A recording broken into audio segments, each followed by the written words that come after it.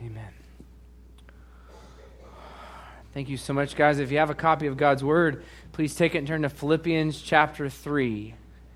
Thanks. Philippians chapter 3. We're going to take a little break from the book of Proverbs this morning, and I'm going to explain why.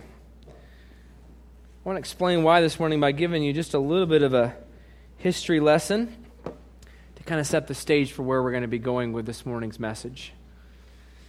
In the 1700s in Europe, there began to be a growing movement that we've since coined the Enlightenment. And the Enlightenment was predicated on humanity's belief that human rationality and reason were the answers to the problems of society. There became this, within the culture, especially in Europe, an elevation of our ability to solve the problems that we're facing in this life. And this was not without some reason, because during this time, we were making incredible advances in the area of science. We were making incredible advances in our understanding of the natural world, our understanding of how medicine works and how our bodies work. There was an incredible advance in those types of areas. But the church became confronted with an important challenge. And that was that especially in places like Germany, German intellectuals and the population as a whole began to reject and be skeptical of anything miraculous or divine. They began to be skeptical, for example, of miracles that the Bible talks about. They even began to be skeptical of the idea of God altogether.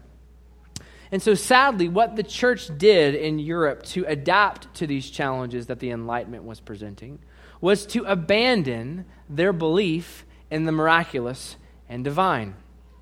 And the key way we saw this shift happen in Europe was they began to say things like this: well, the Bible is not really a record of revelation. Instead, we should understand that the Bible is a record of people's experience with God. So Matthew, Mark, Luke, and John aren't writing things that are authoritative for me and you today, according to the church in Europe. They're just recording to us what they experienced, what happened to them. And so the value for the Bible for these churches in Europe at the time was simply that it was a record of people's good experiences with God that we could learn from at some level. The problem became that subsequent generations of people began to reject in the church the Bible's teaching on a number of things. In fact, the state of the church in Europe today, which is dying or dead in most places, is in large part because during the season of the Enlightenment, they abandoned their belief in the miraculous and, as a result, biblical authority. This view of the Bible did not stay isolated in Europe. It actually began to make inroads in our country, in America.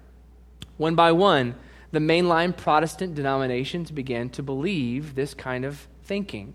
Mainline Presbyterians, Lutherans, and Episcopals all began to headlong jump into this way of thinking.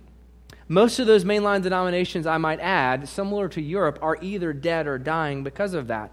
In most of those places, there were conservative theological people that said, no, we don't believe that. We're going to break away and form a separate kind of conservative theologically denomination. But in one family of churches, there was a different outcome. In the Southern Baptist Convention, we too, as our family of churches, faced this challenge that the Enlightenment put forward. It got so bad at one point in our family of churches that there were even people teaching in our schools and our seminaries that denied the virgin birth, that denied the historical reliability of the resurrection, that even denied the inerrancy and the authority of the Bible. But different than every other movement that I'm aware of in the history of Christianity, in the Southern Baptist world, there was a movement to turn back to conservative, biblical, theologically conservative positions. And so over almost a 20-year period, from 1979 all the way to the year 2000, there was, as it's been termed, a people's rebellion in our family of churches that elected conservative leadership that in turn began to populate our seminaries and as a result our training of our pastors with conservative theologically positions. One of the primary mechanisms that was used to do this, to see this kind of people's rebellion become a reality, was the annual meeting of the Southern Baptist Convention, where all of the churches and their leadership get together once a year. Part of the strategy for this was that the conservative leadership began to use a 2-day pastors' conference before the business meeting to lay out these teachings and these ideas and these thoughts about what the Bible had to say about these issues. And so over almost 20 years, through the pastors' conference of the SBC, there was a renewed emphasis on biblical authority, biblical inerrancy, the belief in the things that are miraculous in the Bible, that they're actually historically true, they're not just made-up stories. Now, why do I tell you all that? I tell you all that because next week in Phoenix, Arizona, I have been asked to preach at the pastors' conference of the Southern Baptist Convention. So I will be out of town next week, but I told you that because, on the one hand, I want you to know I feel the weight of that responsibility, and I'm going to be sharing the message this morning that I'll be sharing next week at the Pastors' Conference with you today. Part of that's because I don't want you to have to tune in and watch it online if you're working or doing something. It'll be 3:30 there, 2:30 here on Monday next week. But I also want to have the opportunity to practice, if that's okay. They've selected 12 speakers from across our country that aren't at mega churches. They've selected more average-sized churches like our own, and they've asked all 12 of us to preach through the book of Philippians. So on Sunday, we'll start in Philippians 1:1, and by Monday night, we'll finish the entire book. Now, can you guess what passage I've been assigned to preach? Philippians 3:12 through 16. So it's my privilege and my pleasure this morning to jump into the book of Philippians with you and to share. People in the first service felt very empowered to give me feedback on my message. If you feel so inclined, you're welcome to do that as well. But with all that preliminary said, would you please stand with me as we honor the reading of God's Word in Philippians chapter 3, verses 12 through 16. Philippians 3:12 through 16, we read these words. Paul says, "Not that I have already reached the goal or am already perfect, but I make every effort to take hold of it because I also have been taken hold of by Christ Jesus. Brothers and sisters, I do not consider myself to have taken hold of it, but one thing I do, forgetting what is behind and reaching forward to what is ahead, I pursue as my goal the prize promised by God's heavenly call in Christ Jesus. Therefore, let all of us who are mature think this way, and if you think differently about anything, God will reveal this also to you. In any case, we should live up to whatever truth we have attained." This is the word of the Lord. This is God's holy, infallible, and inerrant word to us. Would you please pray with me, church? Father God, we thank you for this day, and we thank you for your word, that your word speaks clearly and powerfully to us. We pray this morning in Jesus' name that you would remove distraction. And God, we pray that you would help us not only hear your word, but you would help us do your word. In Jesus' name we pray. Amen. You can be seated. Paul starts by addressing a danger of misunderstanding the grace of God. In verse 12, in the first part, we read these words. Paul says, "Not that I have already reached the goal or am already perfect." You see, just previously, Paul has talked about the resurrection of the dead, the final glorification that's coming for those of us that know Jesus. That one day upon our death, or Christ's return, he will call us into his presence and perfect us, glorify us. And Paul says he wants you and I to know that he, and by extension you and I, have not yet reached this goal or yet been perfected. What Paul is emphasizing is that while Christ's work on the cross is finished, our work is not done. Just because Christ is finished in his death, burial, and resurrection for our sins does not mean that the Christian life is one of passivity and ease. Another way of saying what he's saying is this: conversion, coming to Christ, is not the finish line. Conversion, in many ways, is the starting line. Several years back, there was an Italian motorcycle racer who was on the circuit, very competitive race that he was in at the time. And as the race was going on, this racer was winning most of the race. He led through most of the competition. But somewhere along the way, he lost track of what lap he was on. And so as he was making one of the final turns towards the finish line, Riccardo Russo, this racer, looked over his shoulder to notice that the closest racer was 3 bike lengths away from him. And as he crossed the finish line, the video footage records Riccardo Russo lifting his hand, celebrating victory. In fact, he went so far as to lift both of his hands, standing on his motorcycle, declaring victory over what he's won. But the problem was, about the time Riccardo Russo stood up and declared victory, he noticed something out of the corner of his eye. He noticed that the cyclists behind him were not slowing down. They were speeding up. You see, Riccardo Russo had one more lap to go in the race when he thought it was over. My fear for many of us as Christians is that we can misunderstand that when we become Christians, when we become followers of Jesus, that we in some way think that life is over, that the victory that we've won has secured our place in heaven, so we're somehow finished.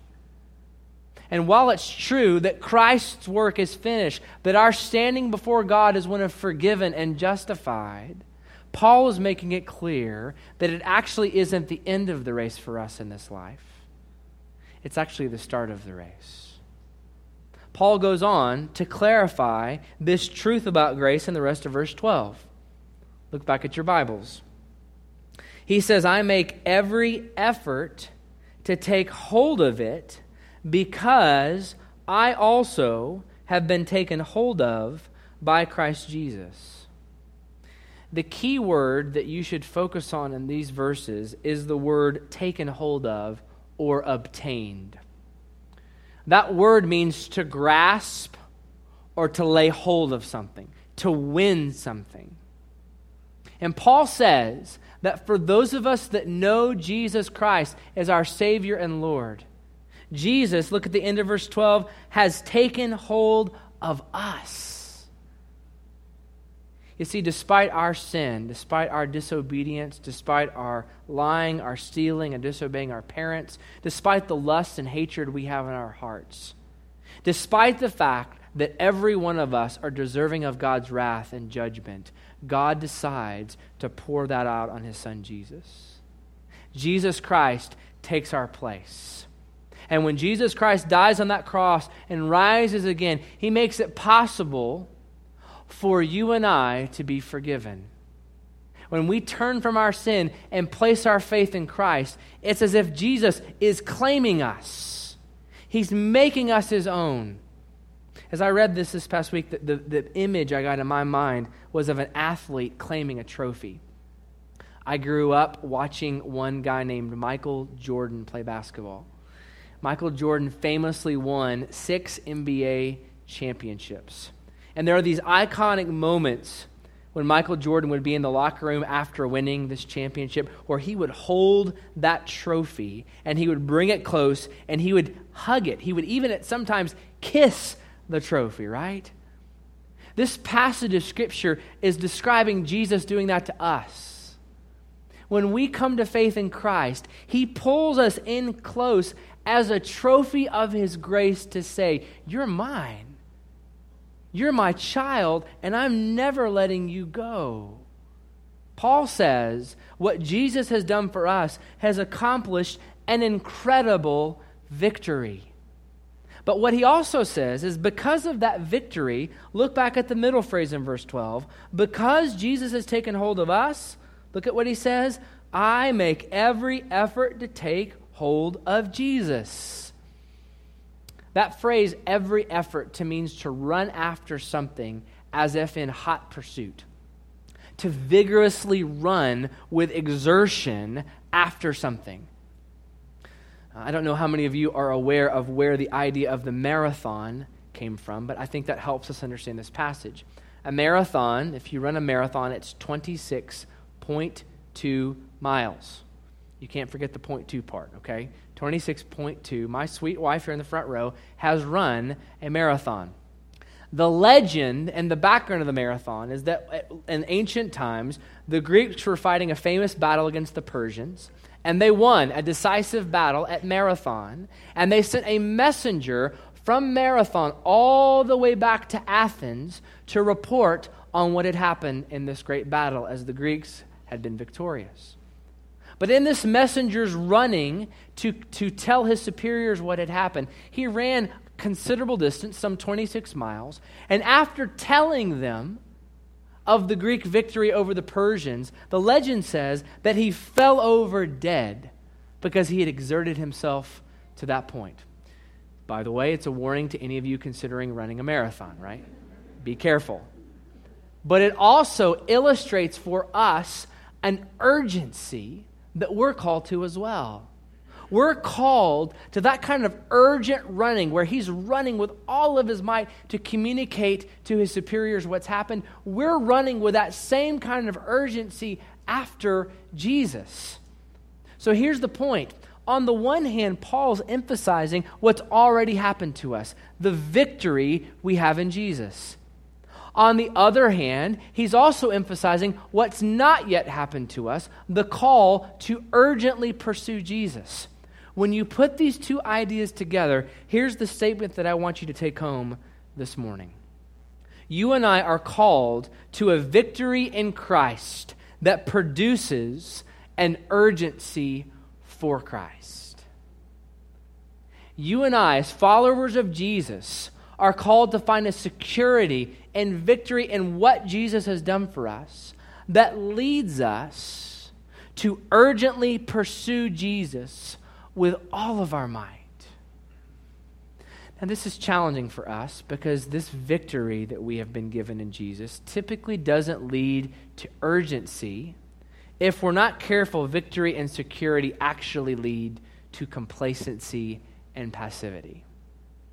In fact, if you look at the history of the church, if you look over 2,000 years of church history, when the church faces persecution, for example, in the early church, when the Christians were killed in the Colosseum, when they were martyred for their faith, the church grew exponentially.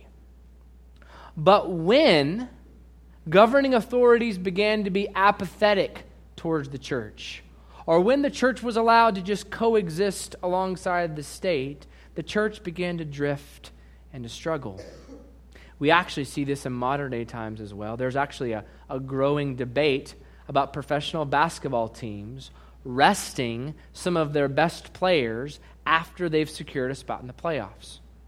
So it's actually not uncommon today if an NBA team secures their spot, in other words, if they win enough games to be ahead of the next person behind them, they'll begin to rest some of their best players. So it's not uncommon if you were to buy a ticket late in the season to go see your favorite NBA team play, to get to the stadium, only to see your favorite player wearing a suit and tie and sitting on the bench. You pull out your phone, you begin to research what's going on. Does this player have an injury? Is there something wrong with him? And what you discover is he's fine. The complacency and victory that the team has already won has led them to begin to rest their players. Now, here's the point for you and for me. If we're not careful, we can drift in the same kind of trap. We can think that the victory Jesus has won for us should lead us to rest some of our best players as we take the field of life.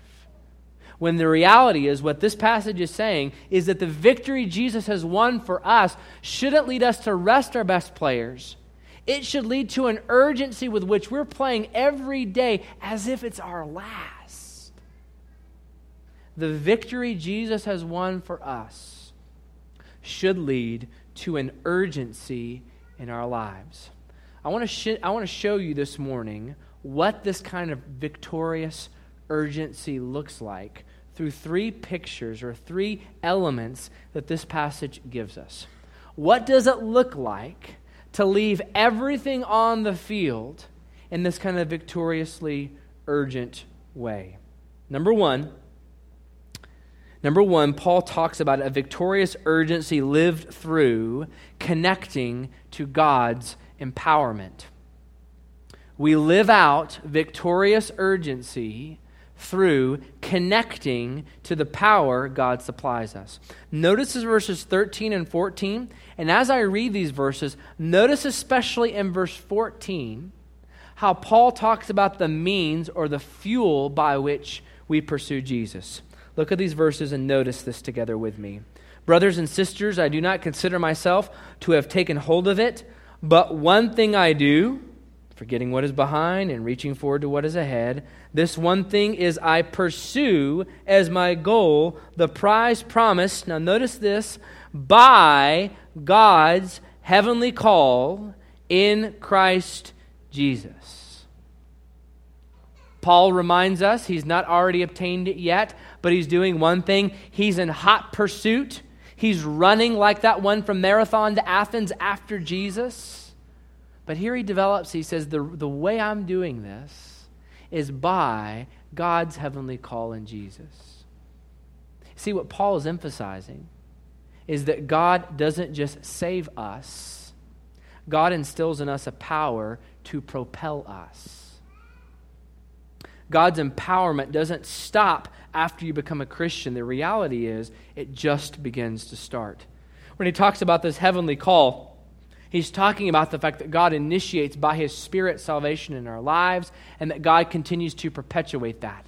But that interesting phrase at the end gives us some insight into how this happens. He says this heavenly call, this power from God, is in Christ Jesus.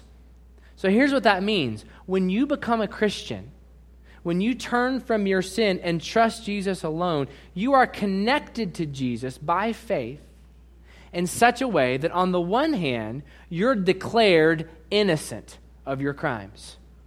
In God's court, you are declared innocent and forgiven. But this connection also gives you an experiential connection to Jesus by which He gives you power to live the life He's called you to live. Said another way, Jesus is not just the finish line.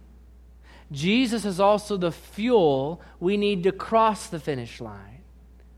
Jesus is not only the destination, He's the means and the power by which we have to meet that destination, to cross that finish line.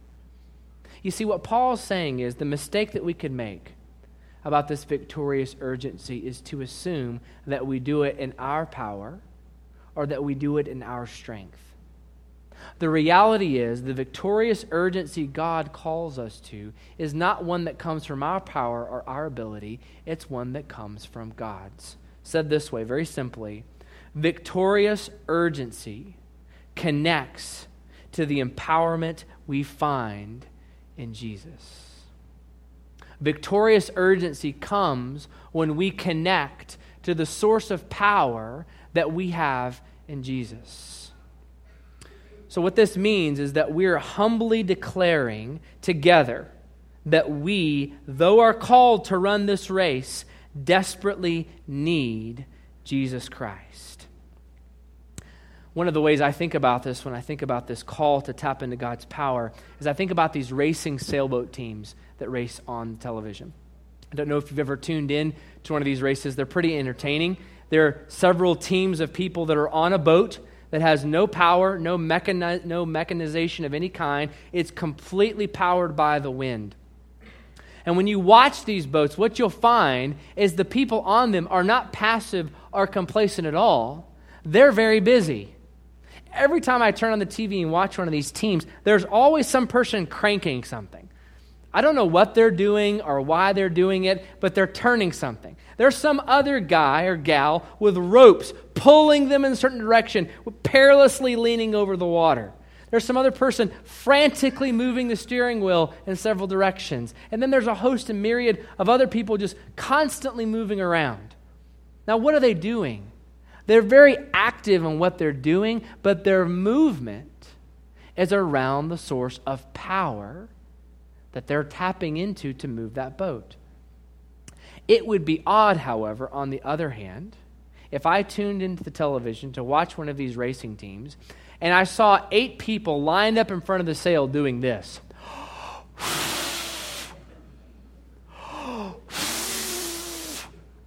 Sorry if I spit on you in the front row there. It would be odd, right? Because what would they be doing? They would try to be moving that sail, not with the power that's meant to move that ship. They would try to be moving that sail in a strength that comes from within them. Rather, what they're trying to do is not find a strength that comes from within them to move that ship. They're tapping into a strength that comes from without them, comes from outside them. In the same way, you and I are called to a victorious urgency that connects to the empowerment Jesus provides. So let me ask you a question. Does your life display a victorious urgency that humbly connects to God's power? Does your life display a humility that says, God, I need you? Let me tell you one of the simple ways you can know that in your life. Your prayer life is one of the primary ways you connect to and tap into God's power that He's unleashed in your life. I would say specifically, your prayer life over the Word of God is where you and I really connect and tap into this power. Here's what I want you to know. If we are living prayerless lives, many of us every day are trying to live our lives like this. We're trying to move the ship of our lives in our own ability and power. You know what the reality is? Not only does trying to blow on the sails of your life not work, it's very discouraging and frustrating. You and I are called to live a victoriously urgent life that says, God, we desperately need your power. Number 2, victorious urgency also looks like embracing our role. Embracing our role. Look at verse 13 and listen to how Paul describes what it looks like to pursue Christ as our goal. He says, brothers and sisters, I do not consider myself to have taken hold of it, but one thing I do, notice these 2 phrases, forgetting what is behind and reaching forward to what is ahead. These are participles that help explain what it means to pursue Jesus. It looks like forgetting what's behind me and leaning forward, reaching forward to Jesus. Said another way, it's forgetting my past success or failure and leaning forward and pressing into Jesus. If there's anybody that understood this, it was the Apostle Paul. Because if you skip up to chapter 3 in the first part of the verses, Paul lists for us what's behind him. He tells us that he was, verse 5, circumcised on the 8th day, of the tribe of Benjamin, a Hebrew born of Hebrews. It says regarding the law, Paul was a Pharisee. Verse 6, regarding zeal, persecuting the church, and regarding righteousness that is in the law, blameless. That's what was behind Paul. But notice what he says in verse 7, but everything that was a gain to me, I have considered to be a loss because of Jesus Christ. When Paul says we're to forget what lies behind us and reach forward to what lies ahead of us, he's saying we're to have this kind of attitude that says everything is lost to me compared to Jesus Christ. What this is saying for you and for me is that you and I have an indispensable role in following Jesus.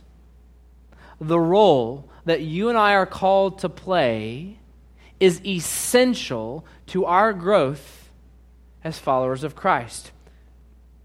Victorious urgency, what this means is victoriously urgent people embrace the role they have in following Jesus. Think of it like a race.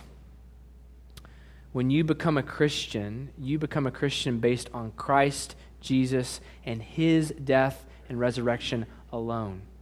You bring nothing to the table. You bring nothing of value. God didn't save you because you're cute and cuddly and good looking. He saves you totally based on his grace and mercy alone. But think of it this way. Once God saves you, it's like God's salvation is putting you at the starting line. You didn't do anything to get there. You didn't have any merit that brought you to a place of being worthy of getting that starting line. God, by his grace, puts you there and there alone. But once God puts you there, and once that gun sounds, we are called to run the race that has been set before us. We're called to run the path that God has given us. Pressing this analogy just a bit further, think of it like a relay race. God has handed us a baton that we're then to take and run for his glory. I don't know if you remember this past year, 2016, our American women relay team dropped the baton. Have you ever heard a baton drop?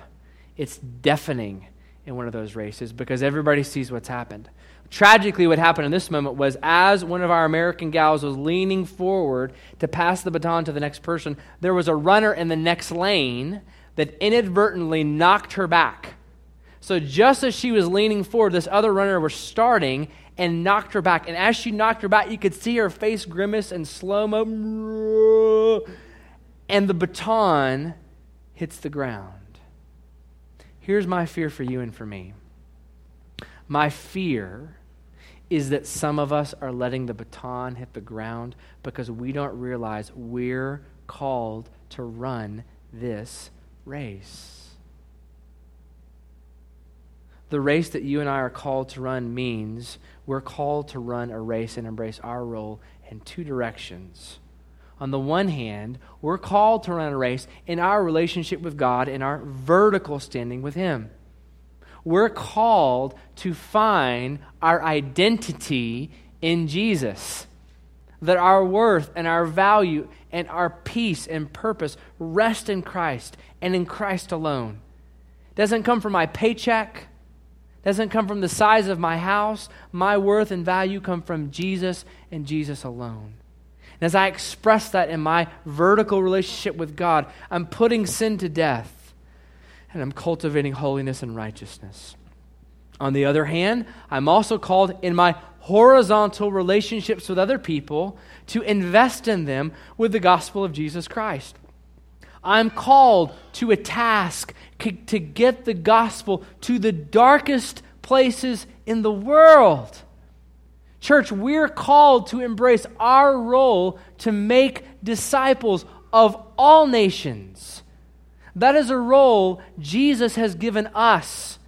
And it's one, if we're not careful, we can miss the baton that's been handed to us that we're then to take to generations around the world. We're called to multiply not just globally, we're also called to multiply generationally. We're called to see the faith being passed on to our children's children. That's why what we witness today in these baptismal waters is so sweet. Because we're seeing a father pass his faith on to his son. We're called to embrace our role, always remembering that it's by God's power, but is nevertheless our role to run the race set before us. So let me ask you, is there a victorious urgency in your life that embraces your role as you follow Jesus? Is there a victorious urgency in your life with sin? Where you see the danger of sin in your life? Where you're careful about what positions you put yourself in? Where you're careful, for example, about what you let your eyes see because you know that your weakness with sin is there? Is there a victorious urgency in your life to see the people in your life that do not know Jesus hear the gospel? Is there a victorious urgency that says, I want to see unreached people groups become intolerable to me? I want peoples all over the world to know that Jesus died for them and that he rose again. Is there that kind of urgency in our lives? to make this Christ known. It's at this point I do want to say that this victorious urgency is not birthed out of merit. We're not trying to perform for God. We're not doing these things to try to earn God's favor. We're doing these things because of the victory that we've been given. It's not a worrisome urgency. It's not a performing urgency. It's a victorious urgency. We're called to do these things not to earn God's favor. We're called to do these things because we have it. Remember, God is opposed to earning, but He, for the Christians in this room, is not opposed to effort. Number 3, and finally, we are called to a victorious urgency that surrenders to God's conviction. Verses 15 and 16 have 2 commands. I want you to notice these 2 commands, but nestled between these 2 commands is a sweet promise I want you to see. Look at verse 15. Therefore, let all of us who are mature think this way, and if you think differently about anything, God will reveal this to you. In any case, we should live up to whatever truth we have attained.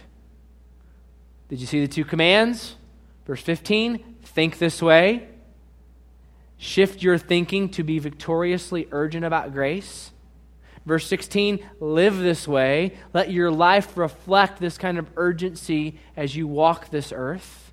But between these 2 commands, He promises us something.